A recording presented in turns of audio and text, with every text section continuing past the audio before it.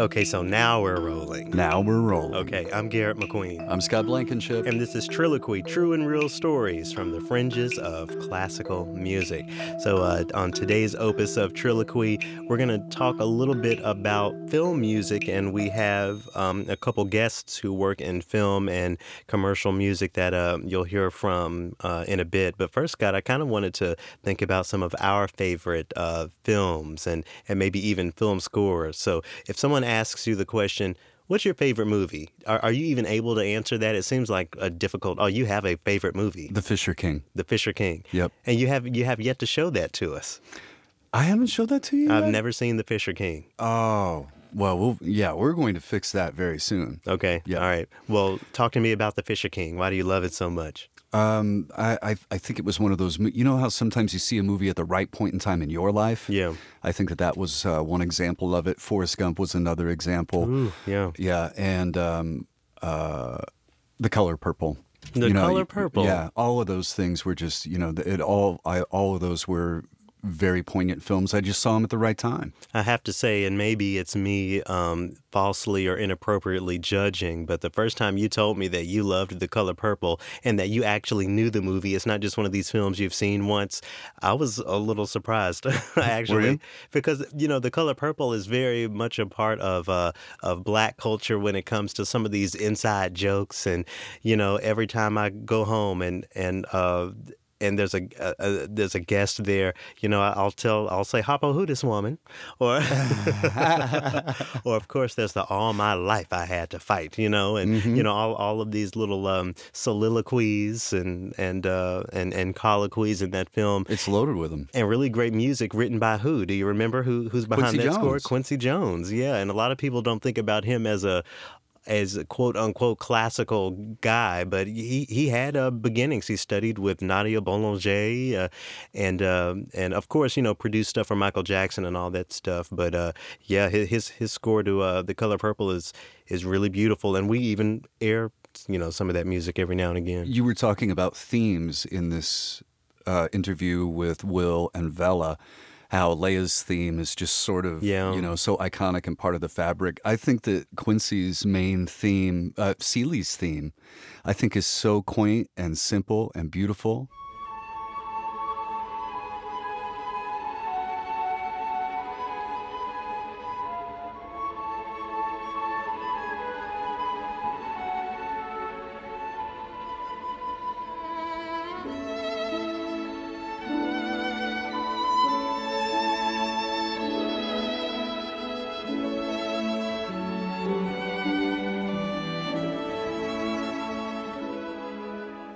What beautiful music and what a beautiful story. Next time, Scott, when we're all sitting around the table and there are folks around, we'll have to reenact that dinner scene toward the end of the film.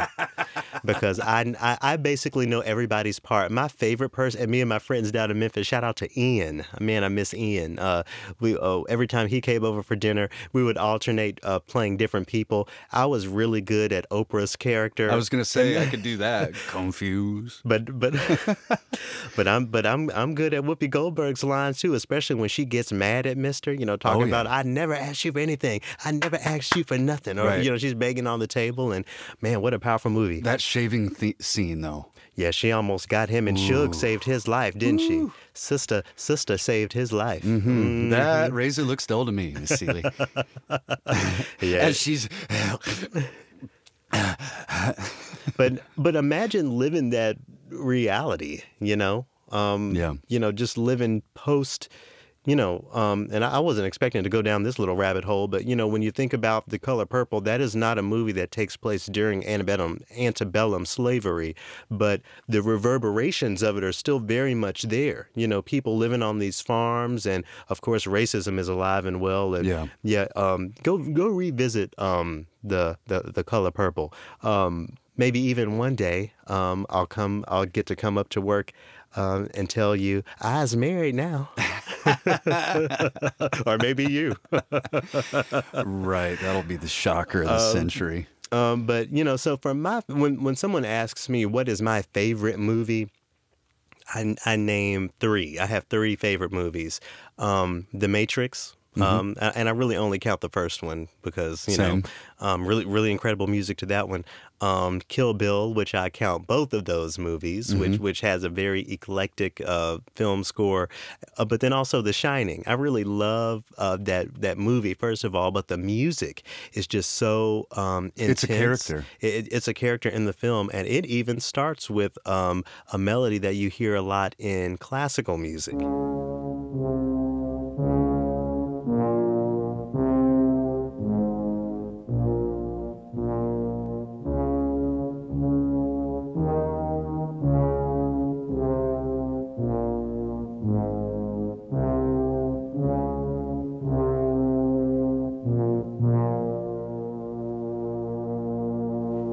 So, of course, the Dies Irae, a melody that a lot of composers are sort of obsessed with. Sergei Rachmaninoff, for one, is even inscribed in his only on his only standing statue, which stands in Knoxville. Did you know that? I didn't. Yeah, the only statue of Rachmaninoff in the whole world is in Knoxville, and I've Cool. yeah, I have a few photos there that I'll show you sometime.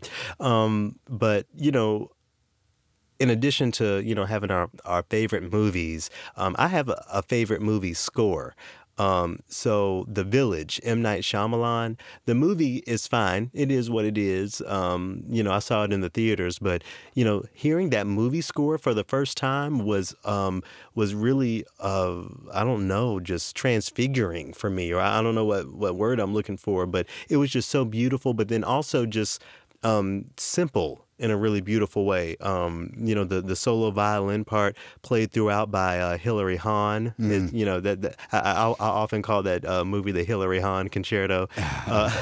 Good. But it was conducted. I have another important tie to that music because Lucas Richmond, who conducted that score, that studio session, gave me my first permanent job. So he hired me on into the Knoxville Symphony Orchestra. So, Cool. and we air some of his compositions here at APM every now and again. But yeah, so I have my favorite movies, but I definitely have my favorite movie music score.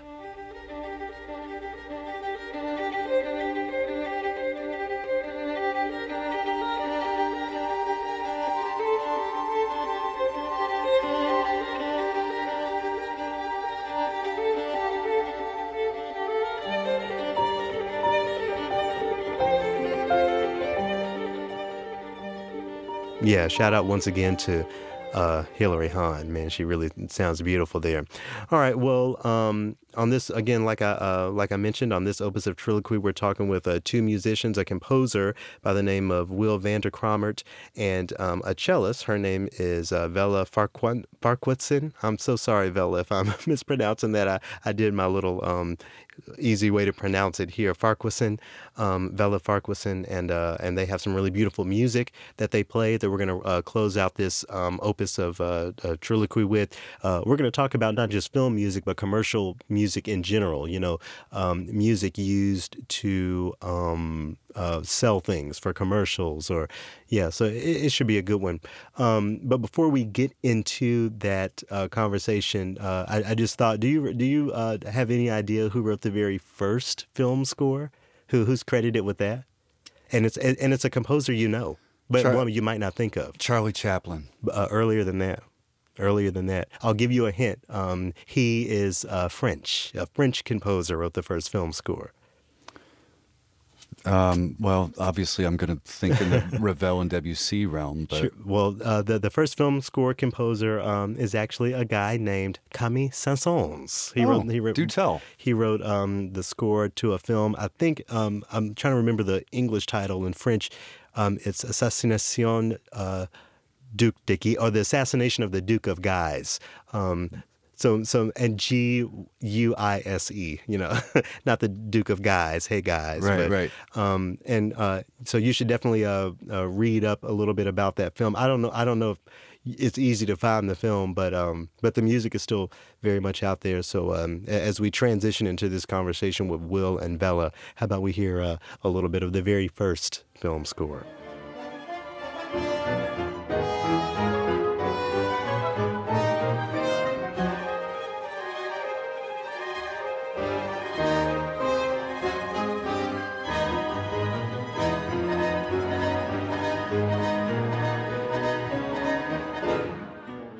Well, thank you so much for joining us here today on Triloquy. It's a pleasure to have you. Great to be here. Thank you. And Vela, welcome. Thanks. Great to be here. Yeah, looking forward to having some chats about film music and commercial music. But Will, why don't you just tell us a little bit about yourself? Who is Will van der Kramert? Who is Will? That's for sure. So I'm a composer for film, television, and commercial media. A lot of us kind of tend to straddle all those different camps. I started out as a composer. I just knew that I was far more interested in playing and creating music rather than just playing music that other folks had written. I mean, both are wonderful processes. There's a real discipline, to studying the work of other composers, but I was so interested in writing my own. And that was kind of the catalyst for everything that has kind of followed thereafter. And how did the two of you become connected? Vela, you got that one? Yeah, that was actually through my husband, who's also a musician. You and Matthew are childhood friends, right? Yeah. So when we moved to Minnesota, we just reconnected. Yep, we reconnected, and then through conversation, I found out that Matthew, who's a violinist or string player as well, had married a cellist, and I'm like, oh man, I've got session players hostage now. This is great. Yeah. I love these neighboring nests of musicians that just live. I think that's great. So when I first met you, we had our first meeting. What struck me the most is that you moved. You're from here, from Minnesota. You moved to Los Angeles. And you moved back. And no shade to Minnesota. It's beautifully cold here, but it seems like living in Los Angeles would be something you would want to do considering your line of work. Absolutely. And I don't think I would have a lot of the opportunities that I've been fortunate enough to take advantage of now if I hadn't had that season of life that I spent out west, but to move to Los Angeles and to stay, to be a transplant, which ironically enough, most everyone who lives in Los Angeles lived there, is. I know, yeah. Right? No one's actually from Los Angeles. But to move there and live there and stay there is to adopt a lifestyle and to adopt a culture and to adopt a work-life balance that wasn't for me. That on top of the fact, I moved away from a family not knowing that, man, we're really close. Sometimes you have to move 2,000 miles away from home to realize that your family's actually really tight-knit. Sure. So there were a lot of factors that ended up going into my decision to move back. But again, if I hadn't spent time out there and hadn't spent time pounding pavement and been lucky enough to end up in some really great studios and get some really great writing opportunities, I don't think I would have had as many doors open for me here in Minnesota as I've been lucky enough to have. Sure. And, when you talk about pounding pavement, just, all of that comes after all of the practice room pounding and that sort of thing. Why don't the both of you tell us a little bit about your musical upbringing and how it became a sort of a career for you? Well, my mother is an opera singer. Oh, wow. Yeah. Okay. So I grew up with music playing nonstop. I mean, whether it was classical music and jazz on the radio and going to see operas, my mom singing in operas when I was like 4 years old. Would your mom sing at home? Like practice at home? Yeah, and then singing at home and having students singing at home. It was kind of always in my heart. And then I heard Jacqueline Dupre playing the cello. Of course, yeah. And as cheesy as that may be, I was in love. And I started playing piano first. My mom thought that would be a good thing for me to start on, just to get a good sort of basis. And then a year later, I started cello. And, I knew pretty soon that it was going to be this huge part of my life that it's like once it's there, you can't leave it, Yeah. What about you, Will? Yeah, so I came up in kind of a musical family as well. My father, though he isn't a musician, the man is a shameless promoter of my mother and I, who are musicians. He appreciates music enough to be a musician for all intents and purposes. But my mother is a classical and folk fingerstyle guitarist. She taught for about 15 years, continues to teach actually. She kind of came from musical stock as well. So my great-grandmother, ironically enough, played piano for silent films. We're talking we're talking before talkies, right? Title cards to explain dialogue and things like that. My late great Uncle Med was a Grammy Award-winning jazz musician in a band called Super Sax. And then my grandmother was a pianist and a singer as well. So my mother kind of perpetuated all of that in my sister and I. And I kind of early on, I was dabbling on the piano, and I would sneak downstairs and listen to my sister practicing, and I'd wait right around the corner and quietly correct her in my head. That's a half step wrong, just see if you can fix that note there, And it wasn't long before I was asking for piano lessons, recording on a 4-track Tascam, and discovered the computer shortly thereafter. It's not like the computer was a new invention. I had just discovered it subsequently. Sure. But yeah, so I mean, it was just kind of omnipresent. A guitar in every corner of the house, an old creaky Whitney upright downstairs, and parents that were very willing to allow band practice to happen at 10:30 to midnight. Okay. Wow. Okay. Mozart started off the same way. The piano was delivered for his sister. Yeah. So he started playing it. So you're on your way, man. There you go. If not already there. All part of the process. When it comes to I'm a first generation professional musician, so I played bassoon professionally for a decade.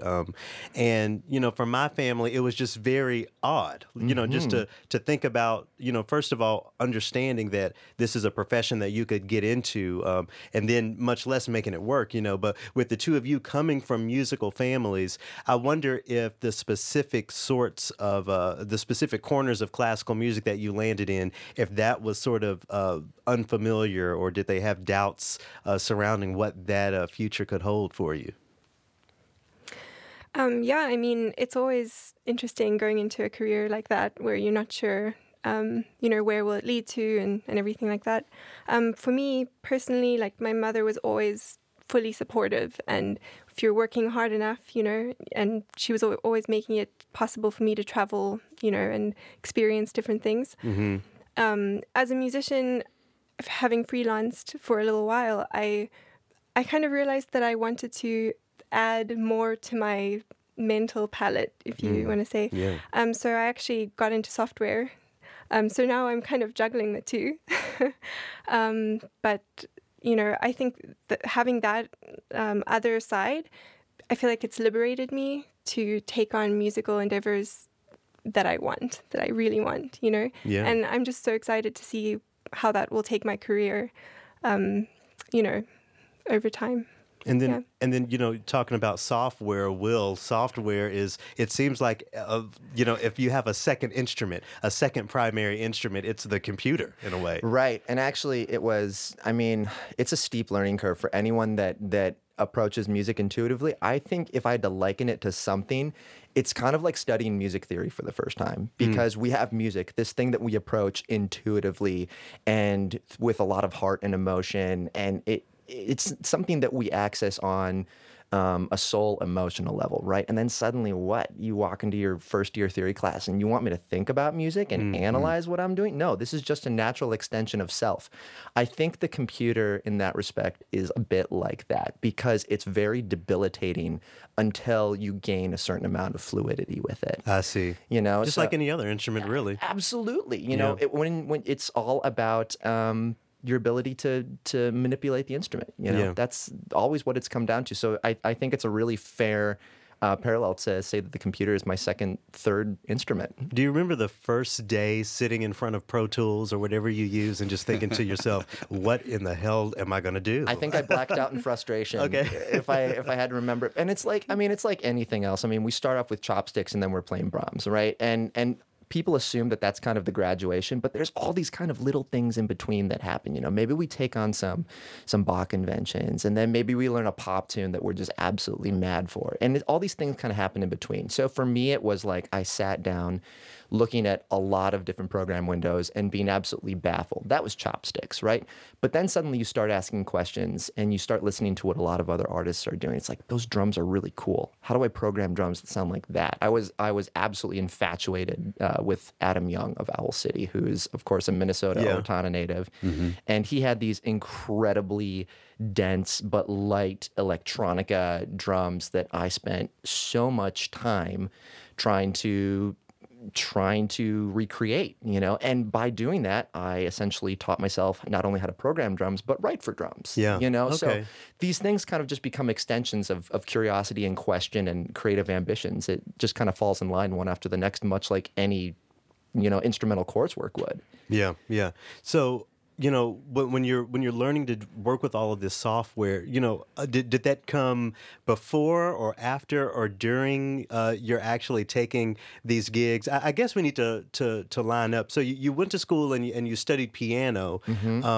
And then I think I remember from our previous conversation that, studying theory and getting into form kind of got you more into the composition side of things. So I guess I want a little bit of clarity about the journey from, okay, I'm going to be a composer to I'm taking commercial clients and I'm writing a very specific type of music. Gotcha. So I think they absolutely happened in tandem with one another. But at the same time, I think I just had a very early curiosity for music. Before I was reading music, before I was taking lessons, I was at the piano picking out the theme to Forrest Gump, right? That was my thing.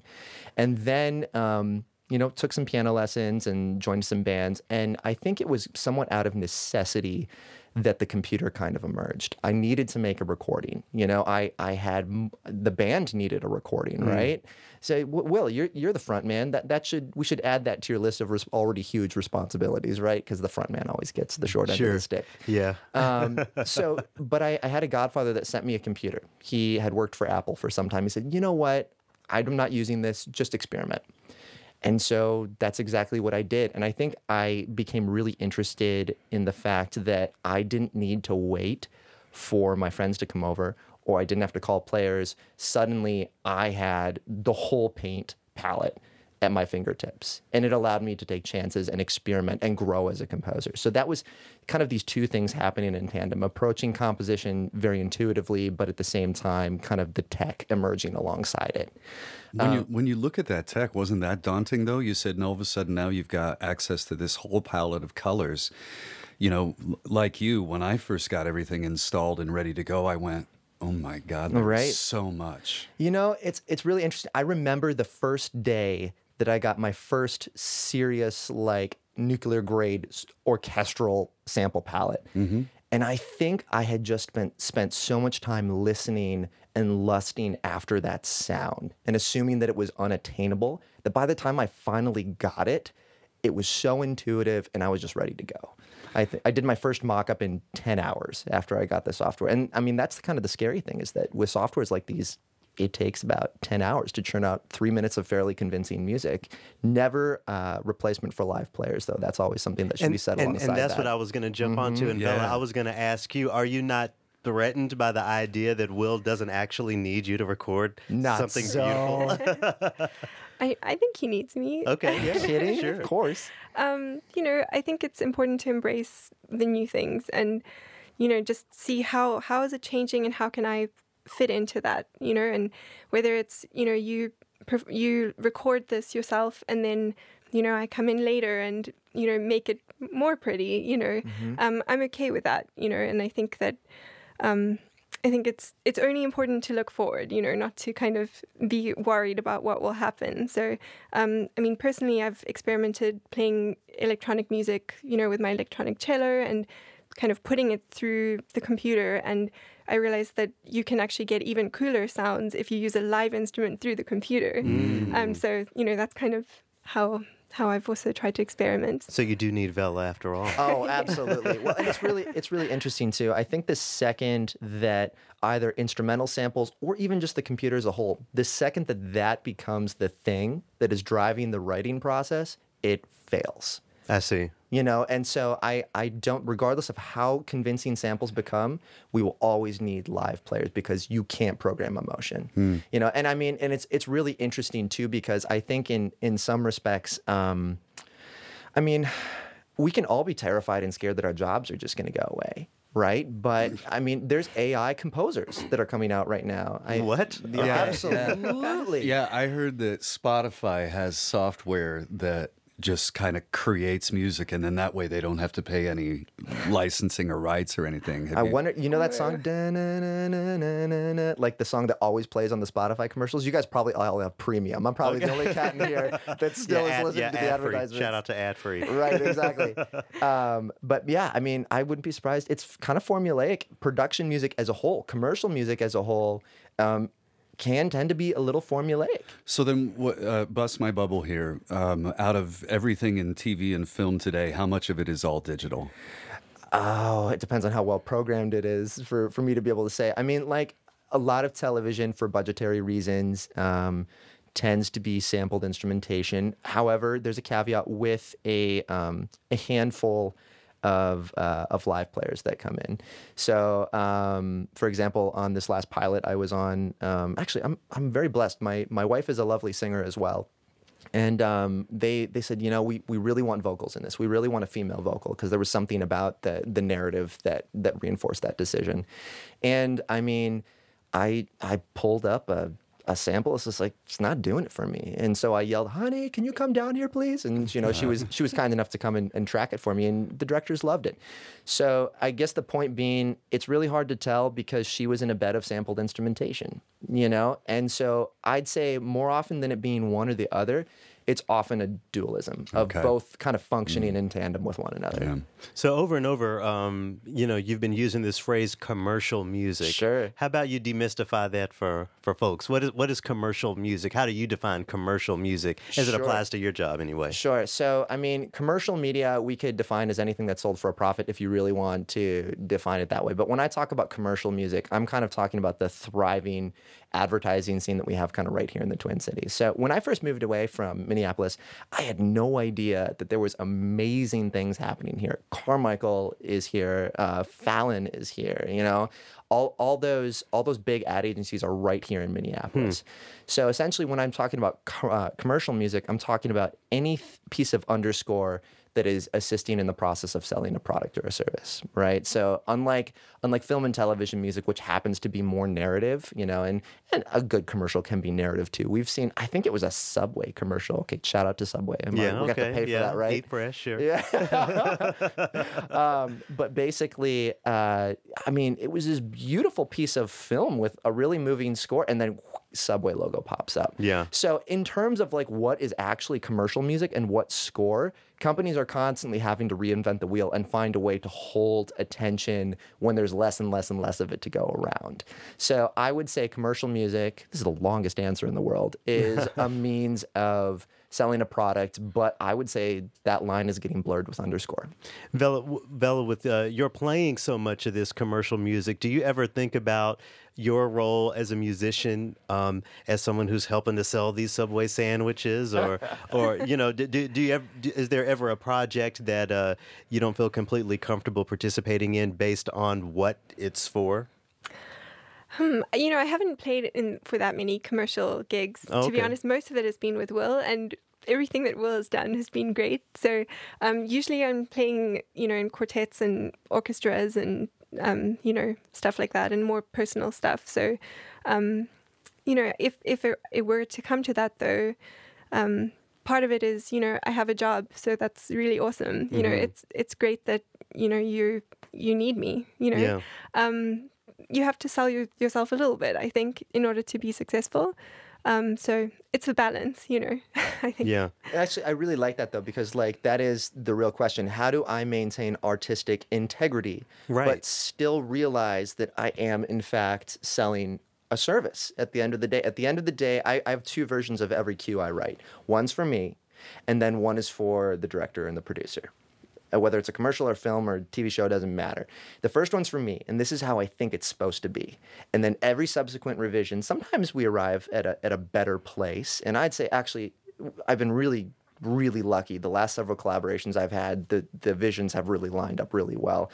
But all the subsequent revisions are sometimes, you know, the realization that you're delivering a service. So I'm going to make these changes, even though I would perhaps do it differently. I did it in my first draft, right? I'm still going to make these changes because at the end of the day, you serve at the pleasure of the director. You know, Scott, that reminds Will saying that reminds me of the idea of, you know, sometimes having to put our personal feelings about music or music's role aside when we, you know, present certain things. Yeah. And, you know, maybe that's a good segue into, you know, the sorts of aesthetics that we center in this genre we call classical music. So while names like Mozart and Beethoven are very familiar, sounds like John Williams are very familiar, or even James Horner, Bernard Herrmann, and you know, these sorts of names. Will, can you talk a little bit about your philosophy when it comes to the conversation of classical music in a broader sense? Do you feel like, you know, some of the sounds you create can make their way into the center part of what we consider classical music? Sure. Yeah. So the question is, the sounds that I create, how can that kind of live alongside classical music? Right. Or even become the focus one day, maybe. Right. Well, I mean, it's really funny. Canon, in terms of repertoire, only becomes canon because enough people have decided that it is, you know, and because enough time has elapsed and passed for enough people to make that collective decision, right? So enough people decided that Bach is a genius, which he was. I'm just going to state my humble opinion. Okay, speaking truth. But the other interesting thing, we were talking about The Mandalorian kind of beforehand, and sort of the new Disney Plus series that's coming out. I had a colleague come over, and this is kind of a roundabout way of answering the question, but I had a colleague come over, and we were listening to a couple of cues from The Mandalorian, and he was kind of uncomfortable with the whole thing. He was like, you know, this doesn't sound like Williams. You know, and this is a kid that grew up with Star Wars, you know, and suddenly when you're presented with something that doesn't match the canon, doesn't match the repertoire, in quotes, people get uncomfortable, right? So we have had enough time slowly in film music where we're arriving at a place where a score that came out in the 70s, 50 years ago, right, is suddenly becoming canon. Right. You know, so I'd say the whole process is just going to repeat itself along film score too, because it's just doing what much of opera music did. It's supporting a narrative and a drama, you know? So I think we run the risk of maybe making some of the same mistakes and idolizing canon and putting it in a museum and not treating it as a living, breathing, organic piece of art. Yeah. If we're not careful, I think the same thing could actually happen to film music. Vella, I wonder if you have an opinion on that, you know, the idea of where the oral definition of classical music is going based on the sort of subgenre of classical music that you guys work in. Yeah, you know, it's definitely evolving. I can feel it in myself because, you know, as a music student, I take contemporary music classes, and to me, when I was kind of starting to listen to that kind of music, I didn't really like it very much, you know, and it seemed very sort of out there to me, just like you were saying, Will, about that guy, you know, hearing Mandalorian, and it's so different. But as I've been exposed to it, now I'm starting to categorize it in the same area as classical music, you know, up to a point. And I think we're always being pushed by artists to change our perspective. Sure. And like The Mandalorian, I think that I actually just watched it last night. Oh, did you? The 3 episodes. It is good. Yeah.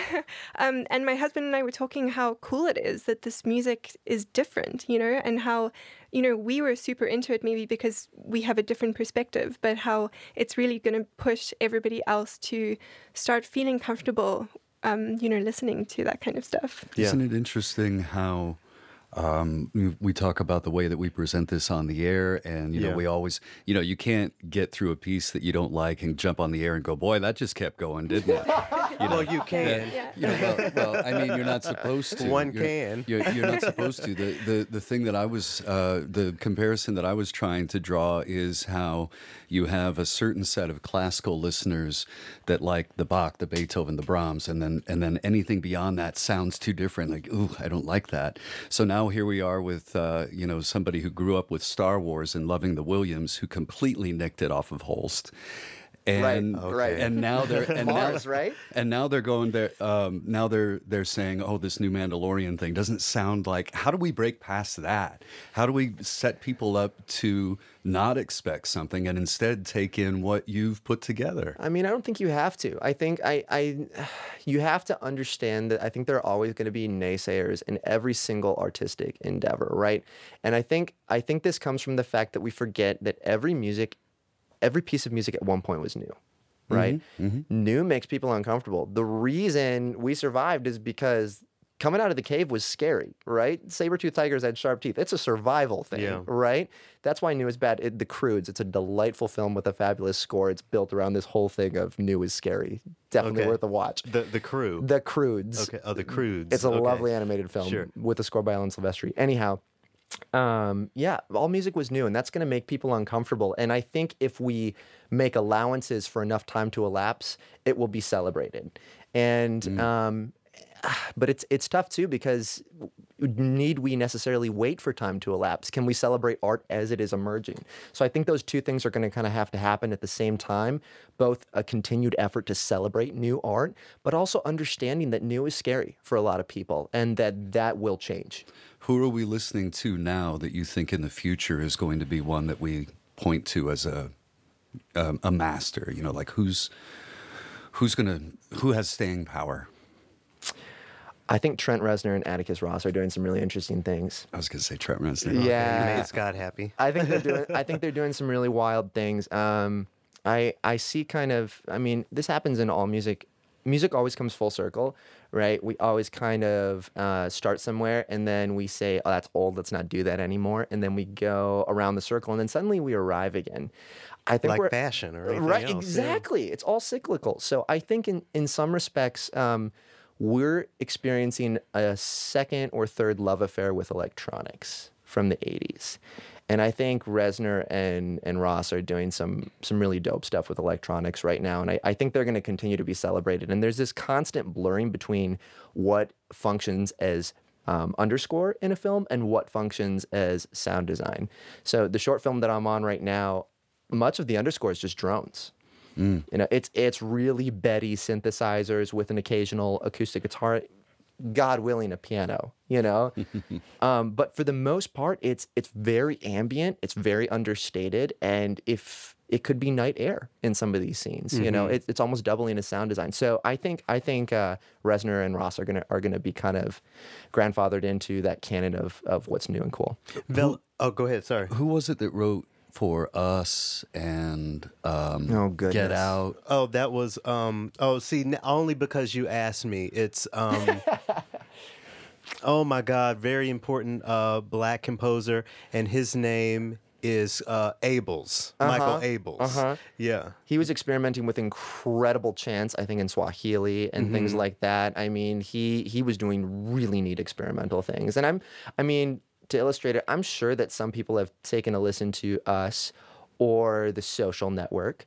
Which won an Academy Award, I think, if I remember. Right, exactly. Yeah. So celebrated, but I'm sure there were plenty of people out there that listened to it and listened to some of these strange chants. I'm using strange in quotes. Sure. And listened to this repeated piano motif that Reznor and Ross did, and thought, what is this?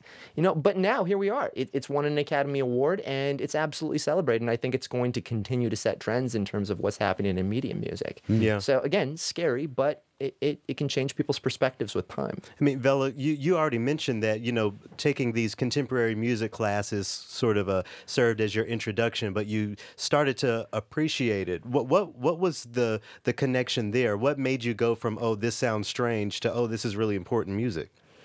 Yeah, I think it was playing it.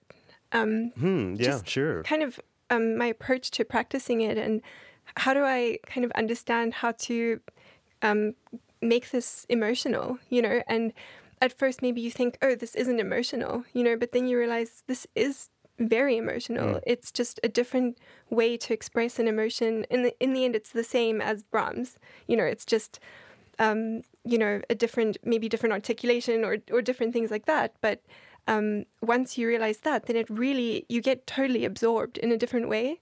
And it's kind of, to me, when I think of more contemporary music, it's kind of more savory in a way. Yeah. And more seasoned. Yeah. And, you just start appreciating it so much that it can even have more of an emotional impact because it's not as familiar. Yeah. And that's how I really get into just some of the pop songs I love, just getting to experience them more by sitting in front of my keyboard with lead sheet or whatever and just playing through it. Yeah, that's definitely a great way. But I wonder what you would say to the non-musician and how they can bridge that gap. Yeah, I mean, attaching it to a movie is always great because that's familiar to people. They can start to understand it in that way because it's difficult, especially contemporary music, to get that out to the general public. It's difficult to just go and, you want to go and listen to this now. So I think finding ways that people are comfortable with and then inserting it that way, right. so that almost people don't realize it and then it starts to become, part of them. And in a way, I think that applies to even some of the more quote unquote traditional pieces of music because, Scott, one of my big challenges was, and still is in a way, why we air opera over the radio without the reinforcement of the staging and the super titles. How, that music can just be so intimidating if you don't have that experience. But if you go see, the Magic Flute, you're seeing this really fun story go down and you're understanding the music in that way, Can you imagine Wagner without the action? As like a first-time listener, like how intimidating that would be? Sure, yeah. Yeah. Garrett and I often tell people, well, if they ask us for like a start point for classical, then pointing them to their favorite soundtrack is a good place to start. It seems like writing for film and television might be a lifeline for some of the classical music. It might be a gateway drug. What do you think about that? I think I'm going to go watch Michael Giacchino's score for Up this Friday. I think orchestras are catching on, and I think program directors are catching on that it could be a lifeline for what is unfortunately sometimes a general lack of interest in Western classical music. And it's really interesting. I was kind of thinking as we were talking, if we listen to a soundtrack on its own, take, for example, an incredible composer, outstanding orchestrator like John Powell. You listen to a score like How to Train Your Dragon or something like that. This is dense orchestral writing, albeit it's maybe a bit more melodic than what we would traditionally hear in orchestra hall. But I mean, it's really dense, classically late romantic inspired music, I think what film music is doing is effectively branding itself. Because you're taking music that, for all intensive purposes, might not be all that different from the rest of Western classical repertoire, and you're attaching it to something that has social capital. But is that branding, does that branding play a role in keeping it separated from the normal canon? I mean, when we, because as an orchestral musician, I would love to play the movie pops shows, playing along with the score to Harry Potter or whatever. But again, why not have that music on the same concert as your Beethoven symphony or whatever? Dude, you make it happen, I'm there. For real, because I think a lot of people would be too. And I think, kind of to Scott's point, I think it kind of can be a quote-unquote gateway drug, because maybe it's the score for Star Wars that gets someone in the concert hall, right? And then they have that experience. They're watching the movie, they're seeing the players, and maybe then that little voice that lives in the back of all of our heads says, hey, what if we just tried Magic Flute? Yeah. Maybe we should come back and get tickets for something else because I think this would be good for my kids, or I really enjoyed this. I do think that there is a pivot point there that could happen. So it might be separate right now, but I think I could envision a time where the two scenarios could end up running into one another. Right, and then on my end, and Vela, I'm sure you can speak to it. I mentioned Harry Potter. There's no page of music more difficult than the Quidditch match in Harry Potter and the Sorcerer's Stone. Do you have you through the perform? And I think you touched on this before, but again, through the performance of some of this music, I'm sure it's heightened your appreciation for the process of it, not just the sound of the music, but the folks who create these original recordings of these scores, and then even, of course, the folks who write the music itself. Yeah, no, I think it's awesome. I mean, I actually watched the Minnesota Orchestra playing the Harry Potter. Oh, did you? Yeah. How did they do? A few weeks ago. It was amazing. I had so much fun, and I was kind of tentative coming from a super classical background, like, oh, I'm going to go to that one, but it was so cool. And the best part about it was how many people were there, watching. I just think, like Will was saying, it is like, even if it's just that one concert and there's no Brahms or Beethoven being performed, the people seem to enjoy it so much. And I think that's just a step forward, Yeah. and it's so cool. And like you said, it is difficult. It's challenging music. And yeah, I just think it's really cool. And for me, and that validates it even more when you have these concert halls packed. I remember years ago in Detroit, we did who wrote the music for, I should know, it wasn't an Elfman Pops, but it was the guy who like illustrated The Nightmare Before Christmas, but also produced Pee-wee's Playhouse. So that person, and then all of the music connected to that, and you couldn't walk into the building. There were people standing in the lobby who Yep. didn't have tickets, just trying to hear what they can. And with all due respect to Debussy and Rachmaninoff and all those people, it's just not the same thing. That does not happen in 2019. Right. And I don't think there's any reason that it can. And actually, to your point, Vel, I thought it was really interesting. You said you were almost tentative and had a blast when you went. I think we've got a person that has experienced a pivot point. Not that Vela hasn't absolutely embraced modern music. I've been fortunate enough to have her on a ton of projects that involve modern music. But I mean, I think we have someone in the studio that has embraced that pivot point. Pivot point is a great way to put it, because what about the person who's spending 4 to 6 hours a day playing video games? And Right. they get that sort of soundtrack going through their mind. And then when they're away from the video game and they hear the radio, it's not as lush or involved or anything. So maybe that would be a pivot point for them. And you mentioned video game music. I could sit here for an hour and talk about Final Fantasy VII, period. Oh, my just goodness. But just that in itself. And then, Scott, sometimes we do play some of those, the composer's Nobuo Uematsu. Sometimes we air some of his music. And every single time, 1,000% of the time, I'm getting all these emails about their memories of this or hearing Yes. this music there. Yeah, we haven't really touched on video game music much, but it seems like that is in the same conversation, basically. I mean, game music is just as involved and dense and expensive as film music is now. And I mean, when you think about it, games are grossing far more than the box office in many respects, So I wouldn't be surprised at all if that kind of becomes the new operatic form of expression for composers, so to speak, in terms of accompanying visuals. I mean, if you look at scores for games like Ori was a recent one that we just got through at my house. I mean, English composer, his name is escaping me, unfortunately. Gorgeous live score that was actually recorded down in Nashville. Oh, okay, really?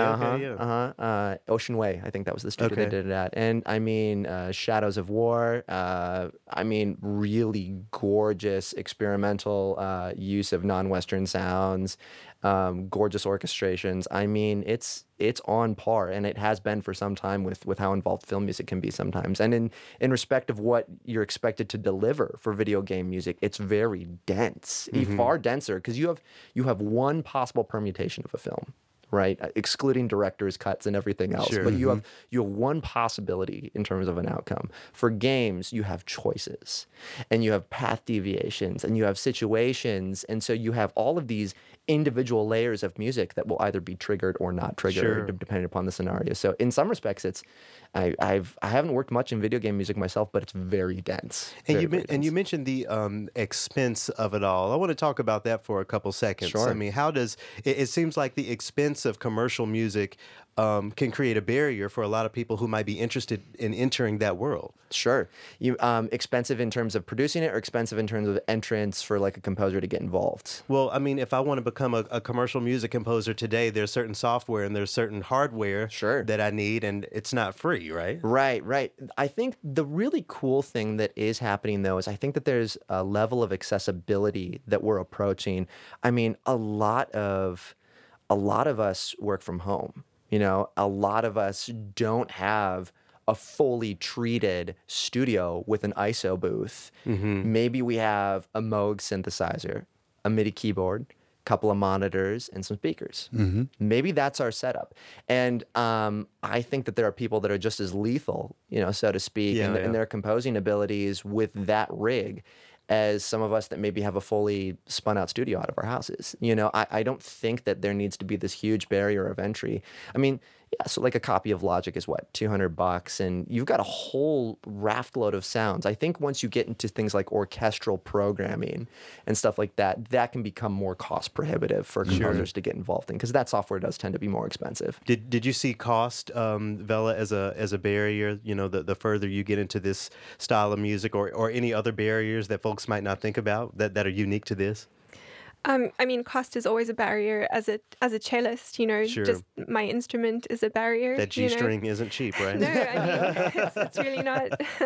And that's something that I'm still figuring out. I mean, throughout college, I played on a cello that I was borrowing, from the school. And then I had to play my cello, which I'm playing on now, which isn't the ideal setup for me, But I think it's easy to get, because there are so many options now of how to make this better and better and better. It's easy to get stuck because you're waiting to get that better thing.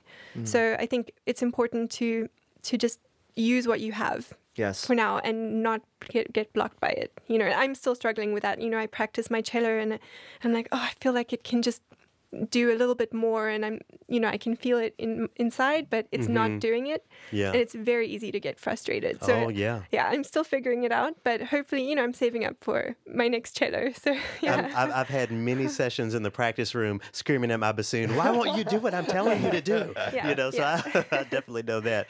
But so much of what the two of you are saying is bringing me back again to this idea of the sound, the aural aesthetic that we're centering as we move forward in classical music. Vela, you said it's easy to get stuck. And that's how I feel about programming these days. It's so easy to get stuck on this sound that is just, a little old and a little, dare I say, outdated. But, with those connections being there, it can really be demystified. So, on that note, I'm wondering if the two of you have suggested listening for movie scores or some sort of other commercial music that could really make one of those traditionalists in classical music say, oh, wow, this is some really incredible music too. I think historically speaking, we keep talking about pivot points today. That seems to be kind of the theme. I think folks like Philip Glass are a really important pivot point. And he is such a polarizing composer. Right. So but certainly his repertoire, you know what I mean? And I think that that's a place to start, because sometimes people that enjoy classical music, especially on an academic level, can talk comfortably about Glass and Brahms. Yeah. You know what I mean? They're in different sections of the same textbook at the very least, Sure. So, I mean, maybe experimental is a good place to start. Throw yourself into the deep end. Pull up The Social Network, It's a great one. Watch that movie, and maybe even don't just listen. Maybe watch too. Maybe that is in fact the gateway, because I mean, even just via osmosis, we can soak things in and we can absorb it even if we don't consciously do it. So I would say continue watching films. Social Network would be a good place to start. Meet Joe Black. And I know we were talking about this one beforehand. Thomas Newman's a favorite of mine. I think he writes very melodically. And he also does some more experimental things with electronics and the orchestra. That might also be a good pivot point. Any one of his scores, truly, and any one of the films he's worked on would be a great jumping off point for folks that are just kind of getting acclimated to new music. Yeah. What would you consider, Vela, a good pivot point for folks, especially all of, because you said your mother is an opera singer and would have students coming in. And I'm sure that these students are, focused as a student should be in the repertoire that, could potentially give them a job. But, again, for you, what would be those suggested pivot points for folks? Yeah, it's a hard question. I think a lot of art movies are a great point to start, because they are often more aware of the composers that they're using. For example, the movie Under the Skin. The soundtrack is so cool. It's a female composer, and it's quite out there, but it's an amazing soundtrack. That's maybe a little bit out there. But Sure. but then also, like Will was saying, movies like Up. I mean, that soundtrack was beautiful. Yeah. I need to watch that again because I've only seen it once and I still remember that it was so beautiful. You know, so yeah, just exploring different styles of movies as well. Yeah. You know? And, you know, as we begin to wrap up here, you know, we were talking a lot about The Mandalorian. And when I think about Princess Leia's theme, you know, it almost makes me misty because I think about this woman, this real life woman who played this character who might as well have been real, and how this piece of music sort of immortalizes her. You know, last week I was talking about this concept because I aired Elgar's Enigma variations and how, you know, he immortalized his friends through those different variations. And the same is happening in film and commercial music. And I feel like it deserves equal standing, not separate, but equal standing in the genre, in the concert hall, on the radio, and everywhere else the music exists. I'm very biased, but I couldn't agree more. Great. I'm glad. So, Bella, for folks who, and I'm going to ask you a little bit about the piece of music that we're going to hear, but Bella, if folks want to learn more about you or maybe even book you, how can they how can they do that? Yeah, they can reach me. I have a website, bellafarquharson.com. Yeah. They can reach me there. I'm on social media, on Instagram, on Twitter, also email. But, you know, whatever. Yeah, you're very accessible. Yeah. What about you, Will? How can the next advertiser ask you to write the masterpiece they need to sell Snickers bars or whatever? Unfortunately, I'm not on the gram. My wife has that covered for the both of us. Oh, nice. But I have a website, willvandekromert.com, and it's a painfully long last name, but there's only one of me, I promise. Okay. Yep. So that's probably the best way to hear my work and get hold of me. Okay. Well, thanks so much for being on Triloquy today. Can you tell us a little bit about the piece of music that we're going to hear? Sure. So the piece of music we're going to be hearing is based, it comes from a web series that I just completed. The web series was out of Los Angeles. It was directed and produced by two of my very favorite now collaborators, directed by a gentleman named Charlie Roth and produced by Bruno Xavier. And Quinn's Place is very interesting from the standpoint that it's 10 episodes, and every episode we start from scratch, right?